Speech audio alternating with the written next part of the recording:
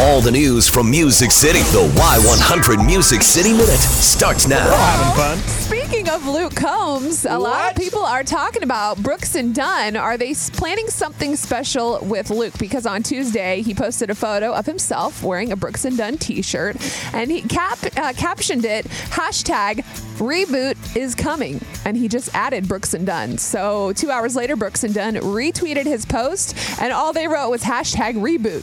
So some people are talking, saying they think it's going to be a new album. Some people are saying maybe it's a song. I mean, it's leaving a lot of people coming up with all of these ideas. Do you have any of your own? Yes, it's coming out tomorrow. Is it? Yeah. Really? Yeah. Okay, great. So, No. I found that out last night late. So great. I'm just telling you, you didn't. I don't think it's published anywhere. That's okay. But yeah, it's tomorrow. That's why we do the Music City Minute, because we bring you the latest from Nashville. I'd say we debut it tomorrow. The song, 7:45. Okay, let's do that. Very excited. Thank you.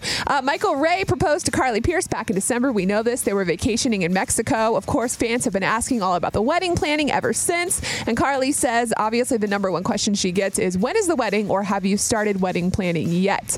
Like most girls, Carly says she's been looking at Pinterest, like all the colors, the months, the venues, and all that stuff. She says it's a wonderful time in her life. She's getting to share with her best friends and her mom, and she didn't think that she would be the type of girl that cares about it, but she totally does. Now, one decision that we do know that Carly made is her dress. Yes. She said yes to the dress. She posted a photo with her mom and her best friend with some champagne on her Instagram, and I'm just so excited. I just can't wait to see this whole process play out on social media. I'm just glad she's come a long way, because first of all, when she came out, it was this. 'Cause right now I die. Now she has a lot more to live for. Well, yeah, she was going through some things. Remember when she scared us a little bit? We're like, Carly, you're a sweet, sweet girl, but Yeah. when you do that, right now Right now I die. You're like, get a little scared. That's the part that just frightens me. She's awesome. But now though. there's going to be a lot of love songs, so there's just a lot to look forward to. Obviously, every wedding update I'm going to be telling everybody about, because it's fun. Yeah. And speaking of fun, rodeo kicks off today. We're What? super excited for that. Aaron Watson is performing tonight. We have your tickets for him in just a second. But another man that is coming to perform is Mr. Randy Houser.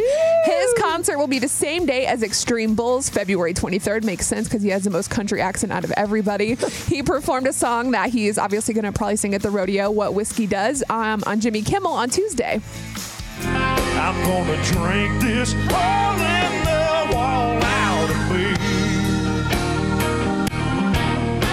And when that ice cold beer loses its buzz,